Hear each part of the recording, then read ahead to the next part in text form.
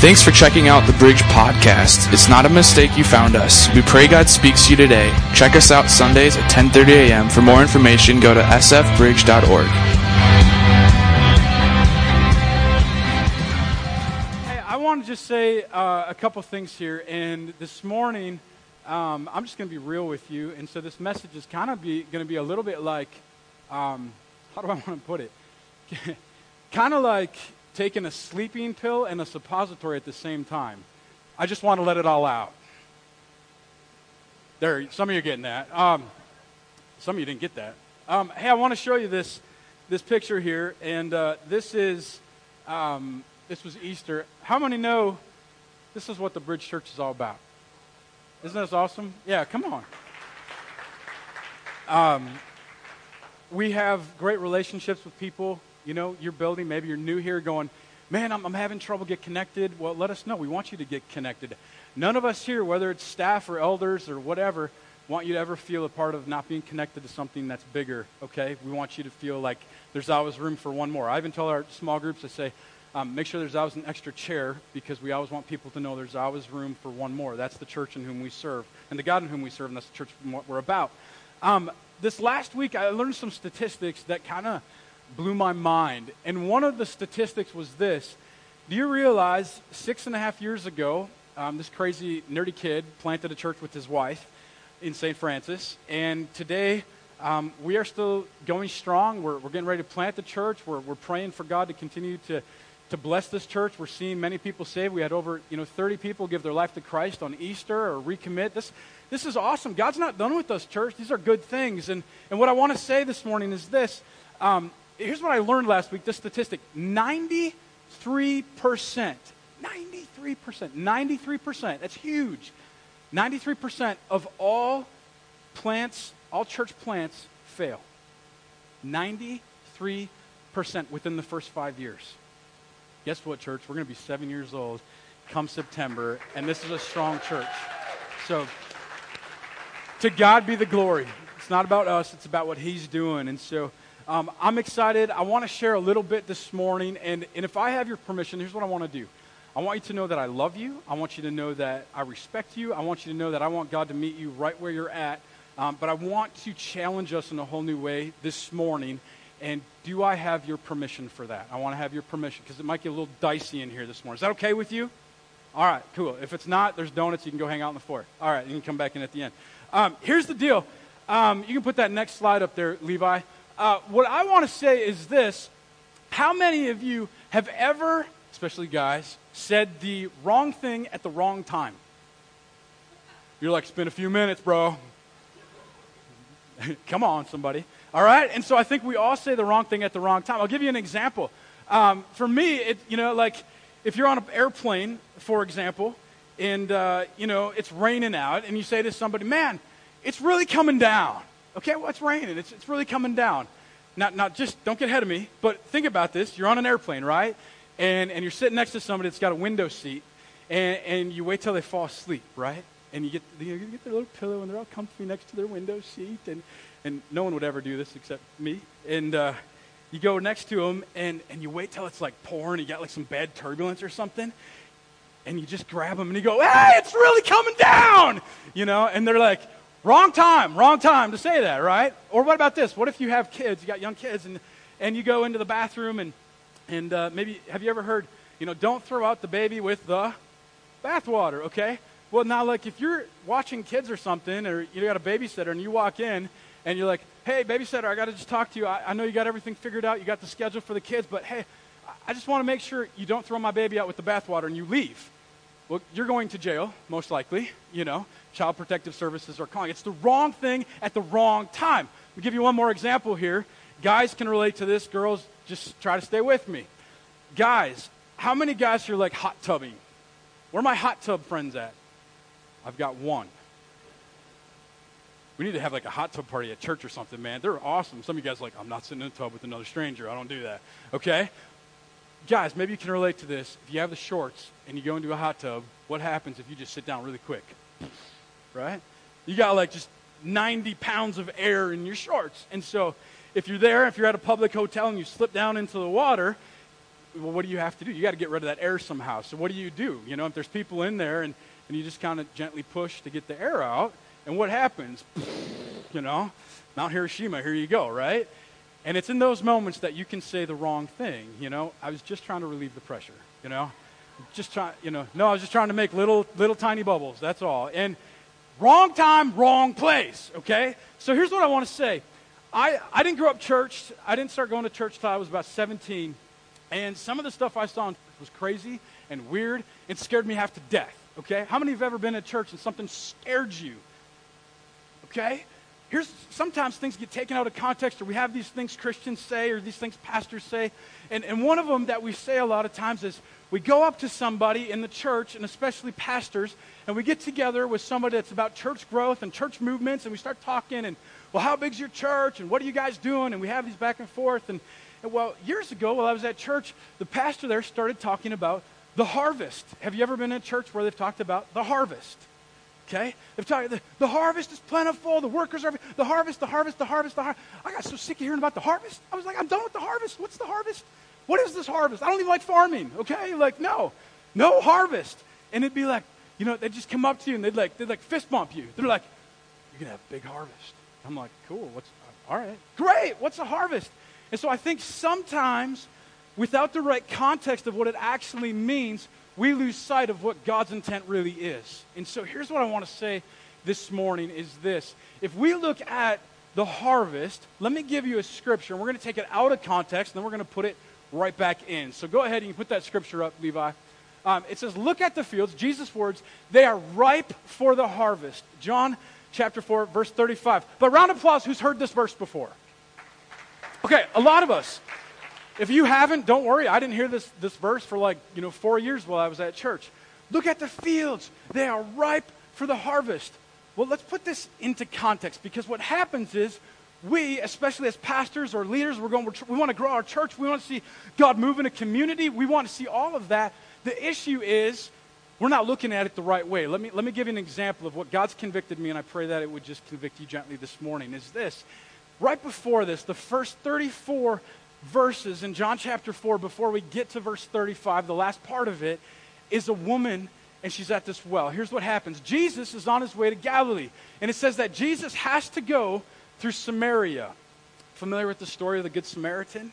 You familiar with that story? And it was the Good Samaritan that stopped his Jewish brother, and they should have nothing to do with each other. Jews and Samaritans didn't want anything or any association. They created them unclean, and so they didn't stay next to him. They didn't touch him at all. And so Jesus, it says in the text, had to go through Samaria. He didn't necessarily have to go through it if you look on a map, but it says in the text, Jesus had to go through Samaria. And so he's going through Samaria. His disciples leave him for a moment, and he shows up. How many remember this story? He shows up, and there's a well. Remember the story, the woman at the well? That's where we're going just for a moment, because we're going to bring this into context for a moment. He's standing there with the woman at the well. And she comes up, and she's got her bucket, and she's all, da-da-da, it's just dandy old day, and just, enjoying life like usual. And Jesus comes by, and it's noon, it says in the text, midday, it's warm out, it's a beautiful area. Kind of looks, go back to that slide before here, Levi, kind of looks like that harvest. Go back, but one more. There we go. Just beautiful, amber waves of grain, it's flowing, sun's, bright and shine, it's midday, and, some desert area, sure, and all of that. And she comes up with her bucket, and Jesus has the audacity to say to a Samaritan woman, hey, will you give me a drink? Will you bring me a drink? And she's like, yo, home slice. It's my version, okay, it's not in the Bible. All right, paraphrasing, bringing it, same message, we're just bringing it a little different. And she says, hey, I'm a Samaritan woman, you're a Jew. We're not supposed to associate with each other. What are you doing? What? Like what? And finally, Jesus is like, well, bring me a drink. And she's like, dude, like, are you kind of crazy? You didn't even bring a bucket. You have nothing to fill up. And she's like, where's your bucket at? And Jesus says to her, you know what? I'm about the living water. I'm not about this water. And she's like, well, what are you talking about? You're talking all crazy talk. And she's like, well, okay, living water, fine. Well, where do I get this living water at? Where do I find it? And then was Jesus really after a drink of water? No. What was Jesus after? Her heart. And so Jesus says to her, she says, I'll tell you what. I want you to go get your husband, and I want you to come back here, and I'll tell you where you can find this living water. And the lady's like, steps back, gets a little depressed, and says, I will. Or she says, I got to bring my husband back. And Jesus says, you don't have, this is your fifth husband. She says, you're right. Jesus gets into her heart. It's not her husband anymore. It's some other guy. She's been with 5. She's known, if you read in the text, I know it's Sunday morning, supposed to keep it PG, but she's known as a whore or a slut of the community. That's how she was known. That was the label that was put on her in Samaria. And Jesus says, go get your husband, bring him back. I don't have a husband. You're right, you don't. You actually have 5. The person you're with is not even your husband. She's like, obviously you're a prophet. You know what's up in my world. You know what's going on. And Jesus says, yeah, okay, but I want to get to the heart issue. And she says, you know what? Someday there's Jesus, this Messiah, is going to come and he's going to explain everything to us. He's going to explain it all. And Jesus right there in the story says, I am he. I am he. And it says in the text that she goes back into town and tells everybody in town about this man. Think about it.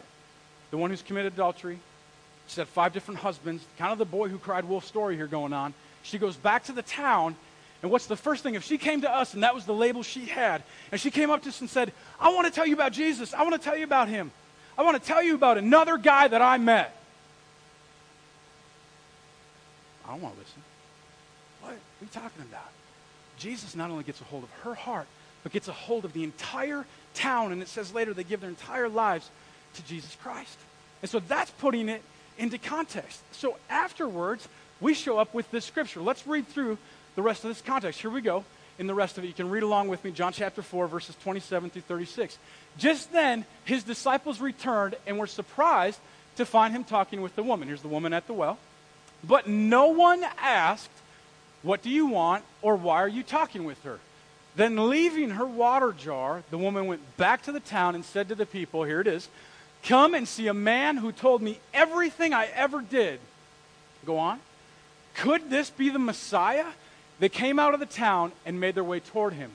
Meanwhile, okay, now check it. The story kind of turns right here. And the disciples sometimes just need to be kicked. Okay? Don't they? The disciples drive you nuts sometimes when you read the stories.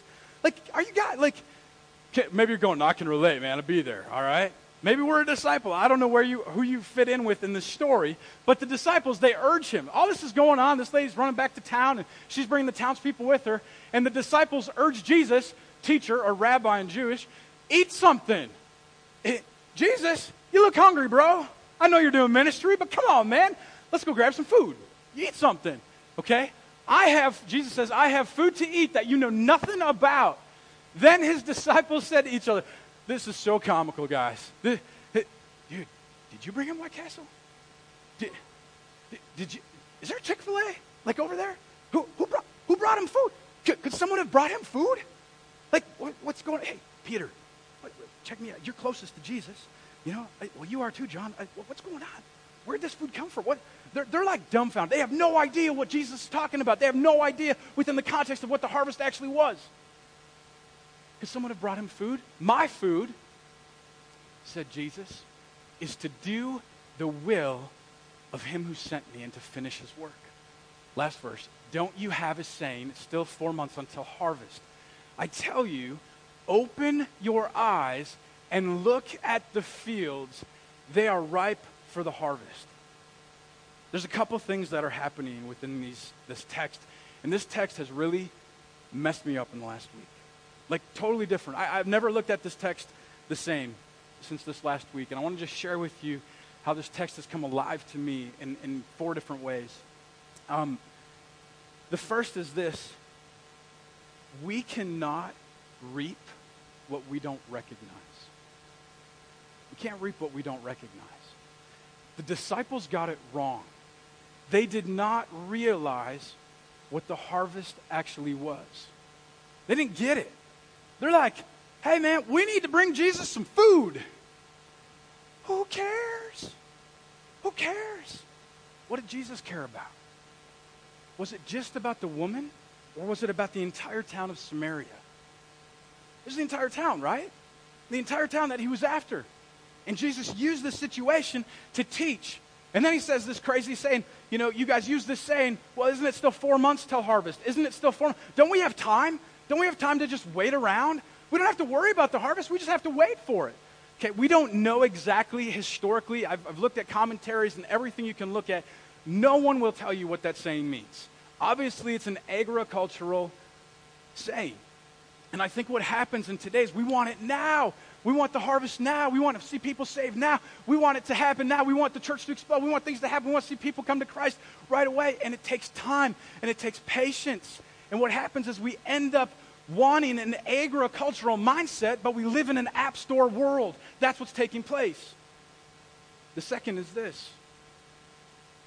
You cannot have clarity without context. You can't have clarity without context. Context was this woman was hurting, and Jesus realized it. Jesus met her right where she needed to be met. Put her context into place. And Jesus showed up and showed off and completely transformed her life. Did Jesus judge her, condemn her, tell her she's got to go through these 9 steps? No, what did he do? He made her an evangelist. He made her an evangelist. So today, if you're here and you're going, man, I'm living in sin, be careful, you might become an evangelist. Get it right now, or God's going to use you for other stuff, man. Figure it out now. But in the context of what was happening. Now, here's the last 2 things I want to share in regards to these 2 scriptures. One is this, and this was the mind shift that I had. This is like kind of mind shift for me. And that's this. How many of you grew up on a farm, a real farm, not like a real farm? Okay. Quite a few of us. We live in somewhat of an agricultural society, community here. Now, farming, there's what do you have to do? You go out and you start. I was not a farmer, and I can't garden worth squat, but I can grow watermelon, whatever. You go out and you till the ground up, right? You make sure the ground's ready to go. You can't do it too early in the season. You don't want to do it too late in the season. And so you go and you till up the ground, and then you take the seeds and you plant the seeds, and now it's machinery that does it and goes alongside. And then after the seeds are planted, then what's next? You water, and you have the sprinklers go on it, and you take care of the seed, and you fertilize it, and make sure no weeds get in there, and all of that. And all of a sudden, that little tiny thing you planted into the ground, it starts growing, and you start seeing it increase every year, or every month, every day, every week. Not every year. And then, not in Minnesota, unless it's a tree. Then what happens is after all this is done, Jesus says in the agricultural mindset there's still 4 months till harvest. Then it's harvest. And this is what we get wrong as Christians, and I want you to stay with me right now. This is my challenge to you. What we get wrong is this. We go, God, we've been farming. We've been giving it everything. Man, we've been going at it. It's been hard work. Man, I tell you what, I go and I invite my neighbors to come to church with me, and they've said no 18 times. And Jesus, you keep telling me to invite them, and I keep doing it, and it doesn't seem like it's working the way that I want or the way that I think it should, and it's not happening as quick as I want it to. And we go, oh, but man, I can't wait. I can't wait, because eventually, one day, totally out of context, we're going to see a what? A harvest. You know what the hardest part of farming is? The harvest. It's the hardest part. Why? Because you go out, you got to gather the crops, you got to figure out how to sell them, how to trade them. And so when Jesus is looking at the harvest, he's not going, man, just wait, because eventually you're going to have the harvest and that's going to be easy. See, that's what I used to think, and that's so wrong biblically. God completely changed my context and the way I looked at the scripture. We have to go, well, man, we did everything. Now, God, we've arrived. Do we ever arrive? No, we don't ever arrive. And so God says, now, continue on. Now you've harvested. And what happens when you harvest? What do you do with some of those seeds? You replant them. Thank you. You put them back in the soil. Guess what happens? This is called discipleship, guys. Okay? This is what happens over and over. This was the model that God gave us. This totally just wrecked me, and I wanted to share this with you this morning. Here's the second part, and stay with me. The second part, I believe, is what Jesus and his disciples did. And this is what they did. Jesus is looking out here, okay? And he's looking out, and he goes and he says, look at the harvest. Look at, it's ripe. His fields are ripe for the harvest. And they're ripe. They're ripe. And he's looking out. And he keeps looking out. And you have the disciples. You got to catch this. And the disciples are going, oh, yeah. Oh, yeah. They're like, man, look at these amber waves of grain.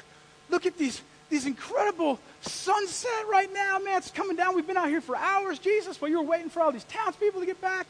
And Jesus is like, hey, Peter, James, John, I'm not sure you're getting all this. Do you see the harvest? Do you see the harvest? And Peter, James, John, the disciples, they're looking out and they're going, well, yeah, I do, Jesus. But there's all these people in the way.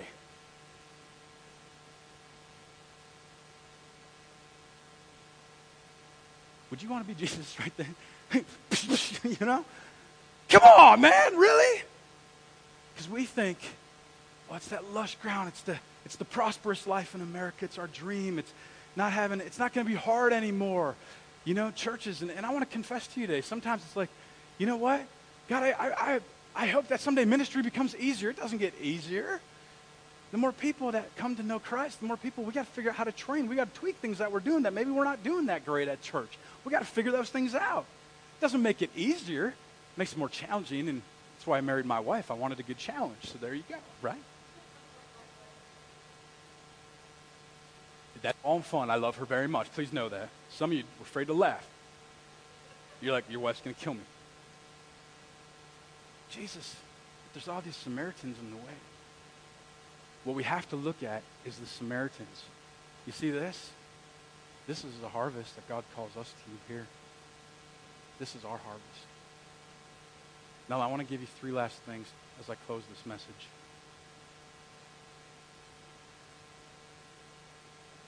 So what do we do? How do we harvest? I want to give you 3 real practical things this morning. This is how you harvest. Number 1, you love God. Well, that's so simple. Disciples got it wrong. Love God. How do we do that? It means that we're fully devoted followers of Jesus Christ. Are you fully devoted?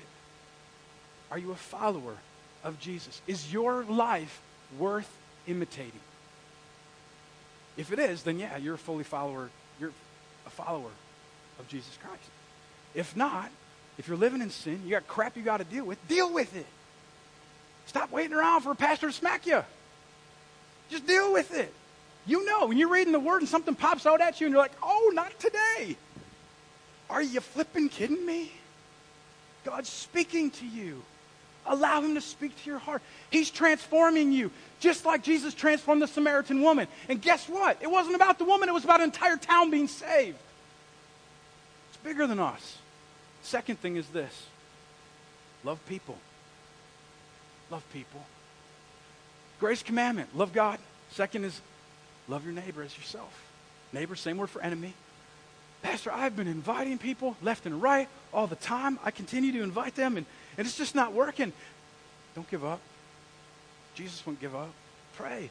Pray that God starts tilling that soil that is calling you to plant his seed. We're not the seed, he is, within their heart. You see, if you go back to the story of the woman at the well, Jesus didn't have a bucket for an exact specific reason. Do you know why? Figured it out. He didn't have a bucket because the woman at the well was the bucket. She was the bucket that Jesus wanted to pour his life into. So we're called to love people. Now, how do we do that? How do we love people? Well, I can tell you how not to. And one of the things that takes place as we grow, people see more need in our church. As we grow, as we see more impact within our community, people see other things that need to take place. And so I want to share with you a pet peeve. Do I have your permission to share with you a pet peeve? Okay, here's my pet peeve. When somebody comes up to me from our church and says, I'm not trying to be condemning, just hear my heart. I'm being real with you right now. And somebody comes up to me and says, Pastor, man, we need to do more discipleship in our church. You are right. So what's your plan, bro? Man, Pastor, we need this, that, and the other thing. I will support you however we can. We're a church of about 150 people right now. I cannot physically disciple every single one of us. I can't do it. There's other seeds that have been harvested, and there's a reason. Some of you have some gift sets that are just starting to be opened and harvested. Let God harvest those things. Let God open your heart to what that is. Maybe you're going, man, you know what I would love? I'm just being really transparent with you this morning. What I would really love more than anything else, and I'm not saying it can't happen this way, but you know what I would love is that during one of the Sunday mornings sometime, which we want to create a great experience for everybody Sunday morning, I would love for somebody to come up to me at the end of service one day. Maybe it's a teenager, maybe it's an adult, maybe it's somebody going, I'm not happy. And they say to me, Pastor, I feel like God's calling me to plant a church or to lead a ministry. Wouldn't it be cool if the person that we planted was from our church? I would love that. I would love that. No one's come to me yet, but please do, if that's you. Or maybe you're going, you know what? I'm not called to full-time ministry. I'm called to go start this business, but I'm scared to death to do it. Man, we want to support you. We want you to go start it. There's a reason. And it's not about you. It's about the people that you're going to be in a circle with. It's those people. Number 3, here's the last one. And before I get to number 3, Pastor Matt, you told me if I started preaching my messages memorized, you guys would do that with worship music. So anyway, number 3. I just had to give you a little challenge. I love you, bro. I love you guys either way. You guys are awesome. Last one is this. First, love God. Second, love people. And number 3, don't do anything stupid.